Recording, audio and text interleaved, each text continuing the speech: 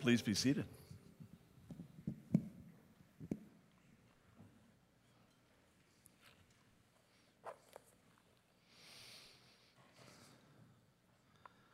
Would you pray with me as we start?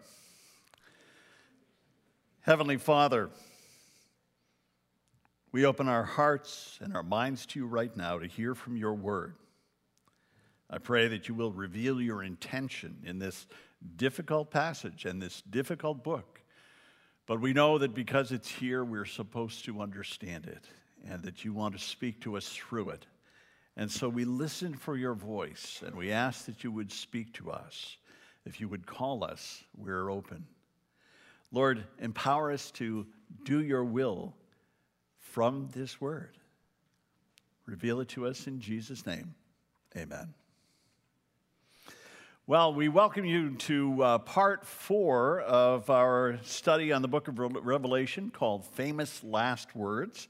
And, of course, because it's in our Bible, it is a book for everyone. I think sometimes we look at the book of Revelation and we think, well, that's too hard. That's beyond my ability to understand. Or that's for mystics in the church or people who've been to seminary. But that's not true. Revelation is for everyone and something we need to spend time reading and understanding.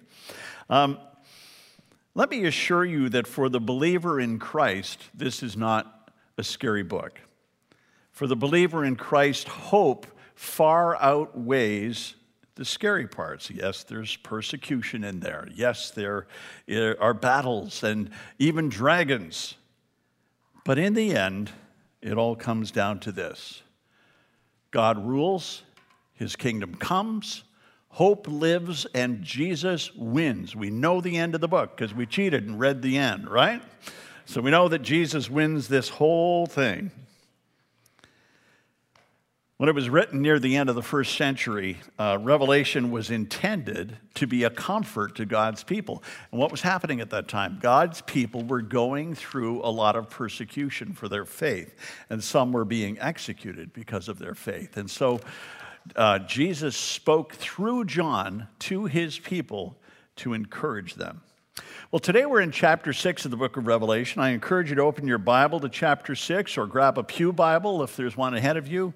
And I find it's a lot easier in something like this that you're walking through it with us or following it. It just becomes easier. There's also an outline in your sermon notes today. So if you go to the sermon notes page and turn it over, there's something that'll help you to understand a little more about the chapter. We've said before that the best way to understand the book of Revelation is to think of it like a musical symphony.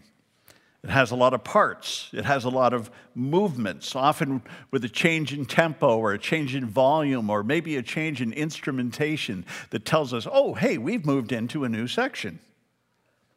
So the first movement was the introduction that we did.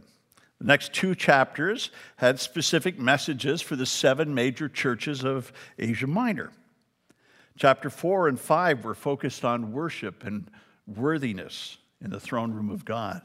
And today, we begin with Jesus ready to open the scroll that he's been handed. It's going to reveal God's intentions for his people and for the earth. Now, we're still in the throne room of God. We haven't changed our venue, but we are into the next part of the vision. So just as a reminder, ancient scrolls they were often sealed with sealing wax, and the person would have a signet ring, and they would put their impression on the sealing wax, or if they didn't have that, they would have a stamp that had an impression on it that they would put into the wax that was uniquely theirs. And the only scrolls that were sealed with 7 seals were wills and deeds. And so it's easy for us to think that this is the sealed will of God, not yet revealed. The scroll that Jesus has in his hands is very secret and very important. It spells out the rest of time. We found last week that only Jesus is worthy to open the scroll and reveal its contents. He's the Lamb of God. He's bloodied, but he is not defeated. In fact, he has overcome sin and death, and boy, he's beaten Satan at his game. So as Jesus breaks the seal on the scroll, each seal opens up more information. It reveals a little bit more as we go along. Well, I want to begin with Revelation chapter 6. I'm going to read that out loud, and I'd like you to follow along if you have your Bible with you. Let's hear the word of God. I watched as the Lamb of God opened the first of the 7 seals. Then I heard one of the 4 living creatures say in a voice like thunder, "Come." And I looked, and there before me was a white horse. Its rider held a bow, and he was given a crown. And he rode out as a conqueror, bent on conquest. When the Lamb opened the 2nd seal, I heard the 2nd living creature say, "Come." And another horse came out, a fiery red one. Its rider was given power to take peace from the earth and to make people kill each other. To him was given a large sword. When the Lamb opened the 3rd seal, I heard a 3rd living creature say, "Come." And I looked, and there before me was a black horse. Its rider was holding a pair of scales in his hand. And then I heard what sounded like a voice among the 4 living creatures saying, 2 pounds of wheat for a day's wages, and 6 pounds of barley for a day's wages, and do not damage the oil and the wine. When the Lamb opened the 4th seal, I heard the voice of the 4th living creature say, "Come." And I looked, and there before me was a pale horse. Its rider was named Death, and Hades was following close behind him.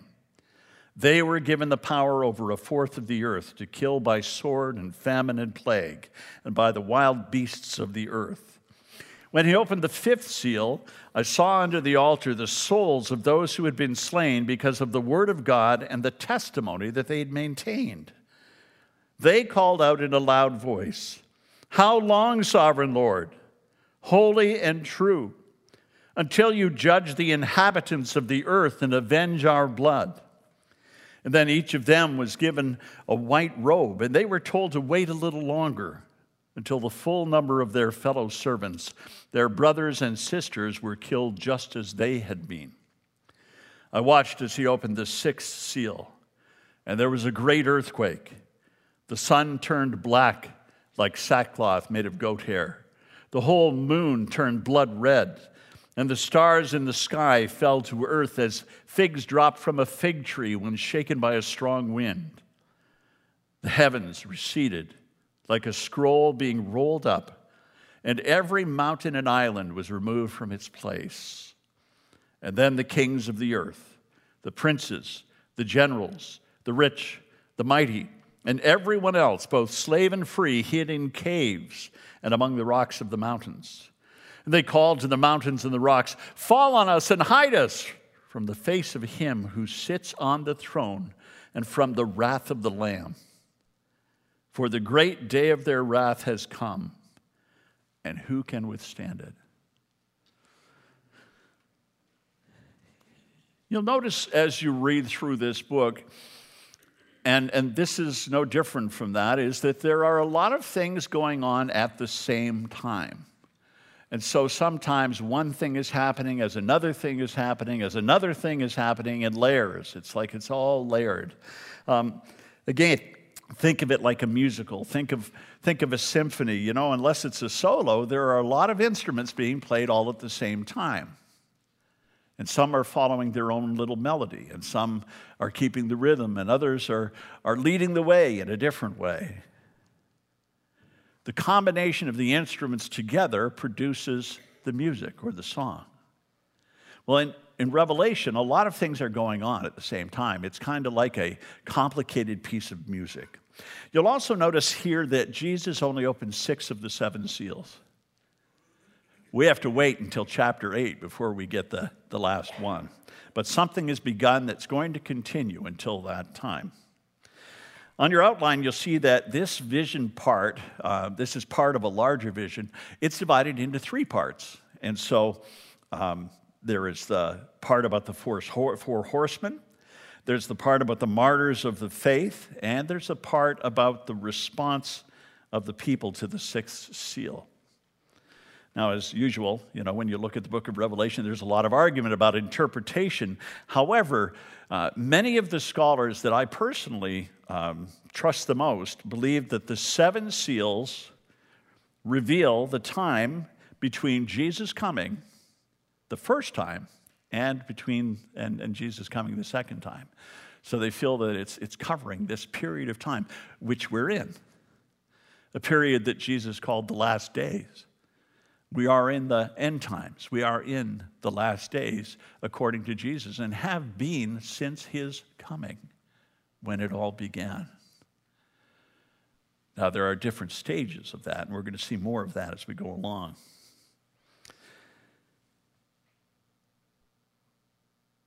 This is a time that Jesus calls the birth pains, or sometimes, if you go to the King James, it'll be birth pangs. In Matthew 24, here's what Jesus says. For many will come in my name, claiming that I am the Messiah, and many will deceive many. And you will hear of wars and rumors of wars, but see to it that you are not alarmed. Such things must happen, but the end is still to come. Nation will rise against nation, and kingdom against kingdom. And there will be famines and earthquakes in various places, and all these things are the beginning of the birth pains. Well, when I think of birth pains, I think of childbirth. It's natural. Both our kids had their own idea, their own schedule for arrival that did not match what Bonnie and I had on the calendar. One came late and arrived like a hurricane. The other came early, almost premature, and took her own sweet time appearing, making her first appearance. But they both notified us of their arrival through birth pains that Bonnie experienced. And they call them birth pains for what reason? Because they're painful, right? Because they hurt. And so the same is true here. This is part of what Jesus talked about as the birth pains. This passage is very directly related to the passage in Matthew 26. They're connected. Before Jesus returns, there will be painful times. There will be birth pains. But they will begin to appear, telling us that Jesus is coming soon. So as we go into this passage, as each of the 4 seals are broken, or the first 4 seals are broken, there shows up a rider on a horse. Now, we usually call these 4 horsemen together the 4 horsemen of the apocalypse, because we really like drama. And so we give them a name like that. And 3 of these 4 match directly with what Jesus said here in Matthew 24 about the birth pains of his return. And here's how it starts. I watched as the Lamb opened the first of the 7 seals. And then I heard one of the 4 living creatures say in a voice like thunder, "Come!" And I looked, and there before me was a white horse. Its rider held a bow, and he was given a crown. And he rode out as a conqueror bent on conquest. Now the horseman didn't ride out of the scroll. He's not being released. He's being revealed. So that as each seal is broken, part of the vision is being given to you. You're being able to see it along with John. We're on a ride along with John, so we see what he sees. These riders are invited to do their worst on the earth, and they're being summoned out the same way a chariot driver at the arena, when they were having chariot races at the Circus Maximus specifically, they were summoned out of the underground part into the arena, like we kind of do with football players today. We introduce the team and they come running out onto the field. Well, that's kind of what's happening here. The word is come, or in Greek it's go forth. It's your turn. And they're summoned not to put on a show, but to do their worst. The first rider on the white horse, he's a conqueror and an oppressor. He's an antichrist. And he's given a crown. But he's not a real king. He's a false king. He's a false savior. And he may look good on the surface, and he may be able to get people to follow him, but understand this: his plan is evil. And he represents the conquering kings of earth, each of these kings claiming kingship over lands that are not even their own. Liberation is what they claim, but oppression is the plan. You know, I can't help but looking at the news this week and thinking about Putin sitting there on the border with Ukraine and having full intention of rescuing the country, just as he rescued Crimea. The king with false claims, claiming ownership to something that doesn't belong to him. In chapter 5, we said that God had a plan to rescue his people. And then we flip the page and we come to this. We come to chapter 6, and we're reading this, and it's like, wait a minute, this isn't what we just read. This isn't the promise that we had been told. It's not what we've been expecting. God here seems to be giving permission for the evils of the earth to take place. But think about this. Sometimes when you have an illness, you have to get to the source of the illness in order to bring a cure. In counseling, for example, when you are trying to help somebody through a complex issue, sometimes you have to go to some painful places to get to the root of the problem in order to see the healing take place.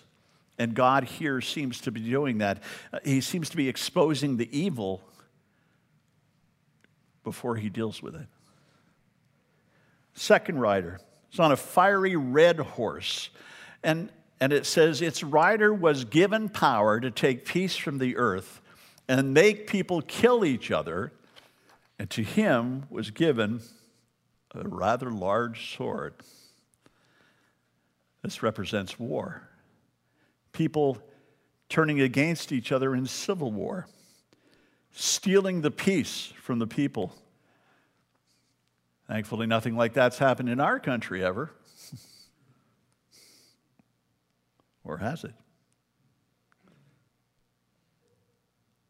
The third rider is on a black horse, and its rider is holding a pair of scales in his hand, and I heard what sounded like a voice among the four living creatures saying, 2 pounds of wheat for a day's wages, and 6 pounds of barley for a day's wages, and do not damage the oil and the wine. Well, that sounds odd. Financial chaos, famine, starvation. How many places have been affected by this? How many places are still being affected by this?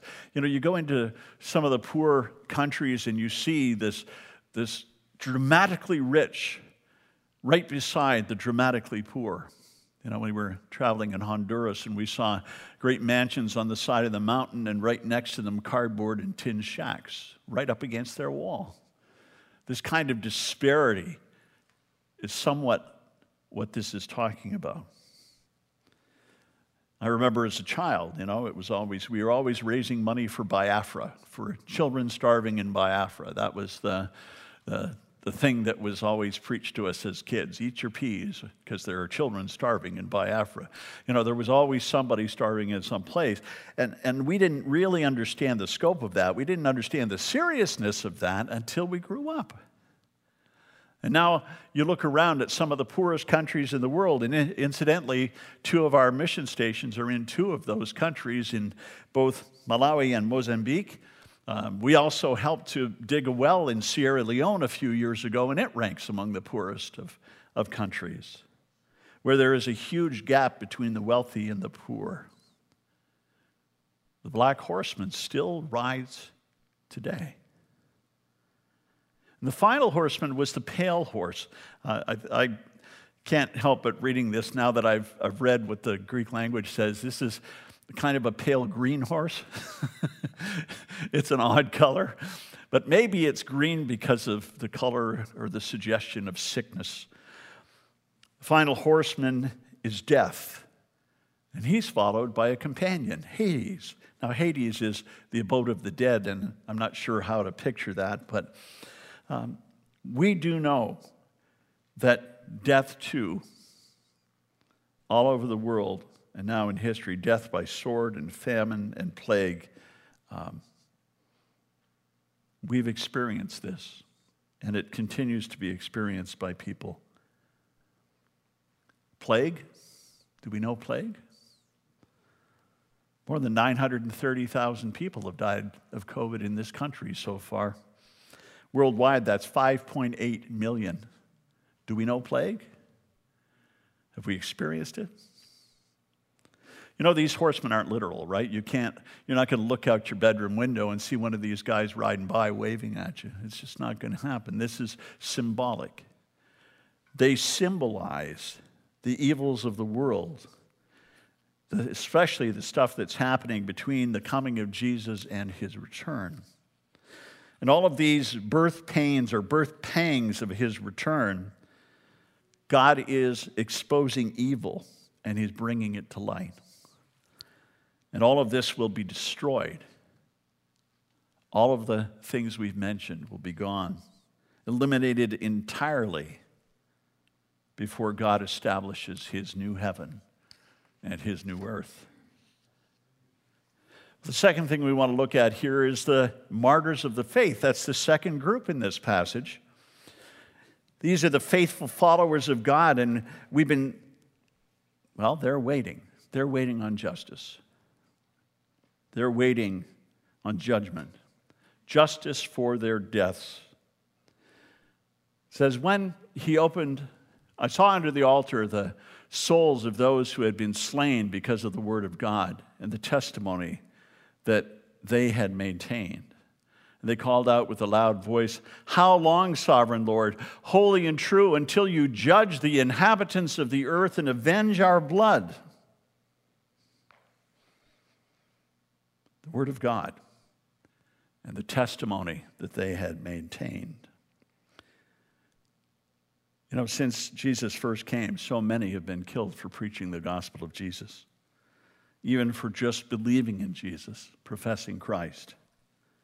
And here, those who had died for their faith are crying out to God for justice, for judgment on the earth. And Romans 12:19 tells us that Christians aren't allowed to take revenge. And we're told to leave room for God's wrath. Well, here, they're asking for God's wrath. They're asking for God's judgment to rain down on those who caused their deaths. It brings to mind the words of Psalm 113. I don't know if you're familiar with Psalm 113. It's a lament. And it starts off, "How long, Lord? Will you forget me forever? How long will you hide your face from me? How long must I wrestle with my thoughts and day after day have sorrow in my heart? How long will my enemy triumph over me?" This is what they're saying. We want justice. We want answers. We want people to answer for what they've done. They want to be avenged. But God tells them to wait a little while. It says, "Then each of them was given a white robe, and they were told to wait a little longer until the full number of their fellow servants, their brothers and sisters, were killed just as they had been." More are going to be martyred. These times that we're in, they test our faith. And maybe God allows this persecution to exist as a sifting of disciples. Who is the true disciple? Who is the false disciple? Certainly, as times go on and Christians become more scorned, there is no reason at all to have a faith that's in name only. No reason. Why would you? If having a Christian name brings you under persecution, brings you into suffering, why would you carry that name unless you're serious, unless you really intend to follow God? Only a true follower of Jesus would endure what so many of our brothers and sisters have endured. But notice that God hasn't forgotten these people. They were given the white robe. The white robe represents righteousness. It means that God recognizes that what they've been through, they've been faithful. They've been righteous followers. They've been purified through their suffering, and they have come out the other side, still following Jesus. And he acknowledges that here. You know, God recognizes that we go through unjust situations in life. And he doesn't forget them. He doesn't miss out on that. When something is happening and somebody is persecuting you in some way, God didn't miss that. He sees that. And he acknowledges that. Just as he acknowledges the suffering of these martyrs for the Christian faith. And God's wrath isn't waiting long. The justice part. He's waiting for the rest who are coming, who are going to be killed for their faith, to be gathered in. You know, it's a very real and sobering truth that each of us must be prepared to be martyred for our faith. Dying for faith may become part of our own testimony someday. We may be gathered with them under that altar. I remember hearing one of our church leaders from India in the Brethren in Christ Church talk about a village that rose up against him for preaching the gospel. He was preaching the gospel one day, had been invited there, and there were these groups of who used to stir things up, who would move from town to town, and they came in and they got the whole town against them, and they drove them out of the town to a place where they were going to kill him. They took a hold of him, and some got rocks to stone him to death. He said in that moment he was prepared to die. And he prayed. He even said, Lord Jesus, I commend my spirit, my soul to you. You know, he was, in that moment, he was giving the Lord himself. He was ready to go like Stephen did. And he prayed that the Lord's will would be done. And nothing happened. When I say nothing happened, I mean nothing happened.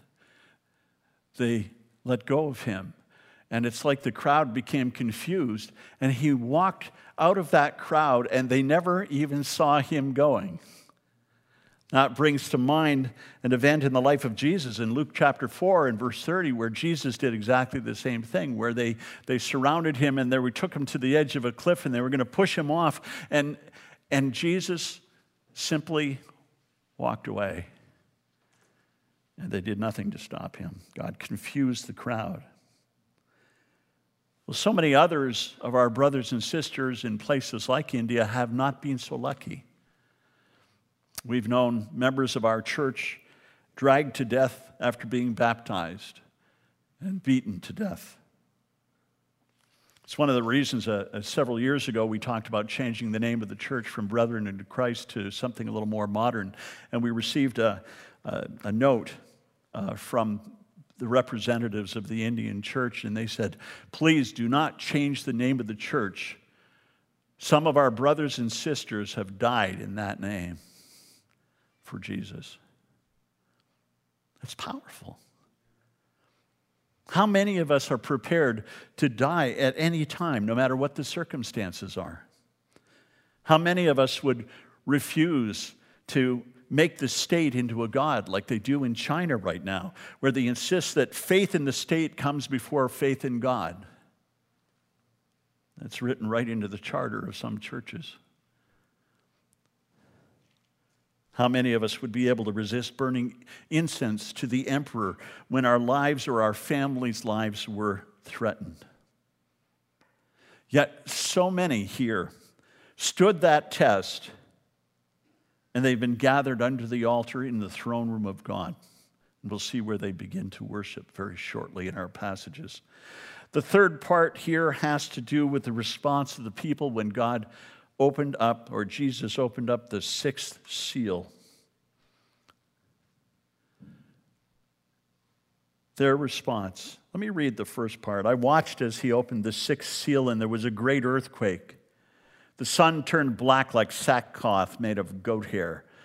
The whole moon turned blood red, and the stars in the sky fell to earth, as figs drop from a fig tree when shaken by a strong wind.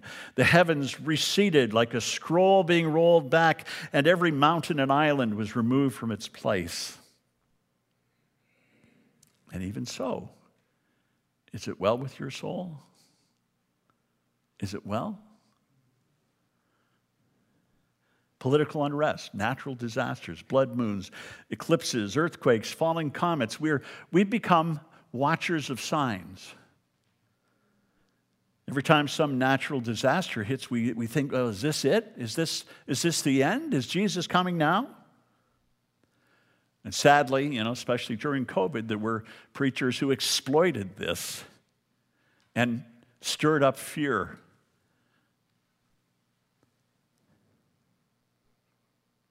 Is Jesus returning soon?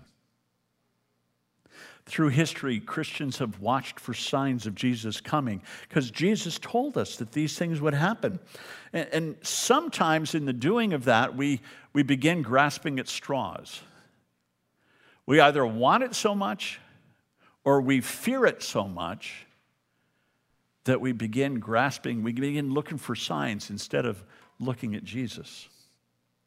Do you know that in the year 2000 or the year 1000, people thought that with the close of the millennium that Jesus was coming at the stroke of midnight, and so thousands of people gathered in St. Peter's Square to hear from the Pope, and the Pope came out and he addressed them, and he assured them that there was no reason to believe that the world was going to end at the stroke of midnight in the year 1000. And he told them all to go home.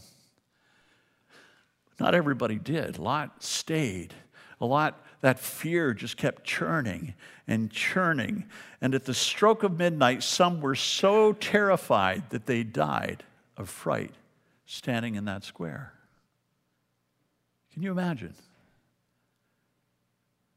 But that kind of fear is being stirred up today in some places. I think when it's happening, when it's really happening, I think Jesus will reveal that to you. I think it will be very obvious. I don't think it'll be as subtle as going out and looking at the moon one night and, oh, hey, doesn't that look a little red? Whole books have been written on that subject. It's like, where did that come from? We need to be careful, but we need to be mindful. Folks, we can spend our lives watching for signs and living in fear, or we can spend our lives living for Jesus. And if we're living for Jesus, we have no fear of these signs appearing. When they come, it's like, oh, good, it's soon. So what's the response of the people of the earth when this seal is unleashed, when all of these signs begin appearing in the sky? It says, then the kings of the earth, the princes and the generals, the rich, the mighty, and everybody else, both slave and free, hid in caves among the rocks of the mountains. Fall on us and hide us from the face of him who sits on the throne and from the wrath of the Lamb, for the great day of their wrath has come. And who can understand it? Who can withstand it? I noticed right off when I was reading this passage that there was something missing. Do you see it? What's missing from their response? It's repentance, isn't it? There's no repentance. They have the greatest challenge here of their life, and they don't repent. They know they're going to be facing God. They're terrified because they knew they had done wrong, but they were about to face judgment. They were going to face the living God. They hid because their time had come. They wanted to be crushed rather than face Jesus, but they didn't repent. There is no repentance here. What do we do when we're confronted with our own sin, with our own injustice, with our own wrongs? And with our own mortality? Every time I do a funeral, every time we lose someone, every time someone goes to be with the Lord, I think about this. I think about end-of-life things. I think we're meant to do that. And when we're faced with our own sin and when we're faced with our own mortality, there's really only one thing to do. Get right with God. Be ready. Repent. Turn away from that sin that keeps you from being free. Repentance means forgiveness. And forgiveness means that the only judgment that you're going to receive before God are the words, "Well done, my good and faithful servant." That's a judgment in itself. Don't respond like the people in this prophecy. There's no need to do that. Turn fully to Jesus. The people under the altar, the martyrs for the faith. I don't know if you noticed that how they addressed Jesus. They called him Sovereign Lord. Sovereign Lord. That has a very special meaning. It means that he ruled over them and he owned them, lock, stock, and barrel. They belonged to Jesus 100%. There's a little place in the notes this morning for your prayer response today. You know, the horsemen of the apocalypse are still free to create havoc on the earth until Jesus says time is up. And that means that some or all of us may at some point experience death by persecution. Are we ready to follow God no matter what? Maybe your prayer today should be something like this: Lord, strengthen my faith and let me never deny you. One day we're all going to be facing judgment before God. Do you fear him or welcome him because you are ready? Maybe your prayer response today is, forgive my sin and prepare my heart. I want you to be my sovereign Lord. How's the Holy Spirit speaking to you today? Maybe your prayer is different from those. You know, I can't help but read this section and be reminded of Spafford's hymn. In the closing of it, the Lord haste the day when my faith shall be sight, and the clouds be rolled back as a scroll. The trump will resound, and the Lord will descend. Even so, it is well with my soul. Amen? Lord Jesus, forgive our sin. Prepare our hearts to receive you at the time of your choosing. Let us welcome you as sovereign Lord. Rule over our lives, Lord. We are your servants, and we wait for you. Lord Jesus, come. Amen.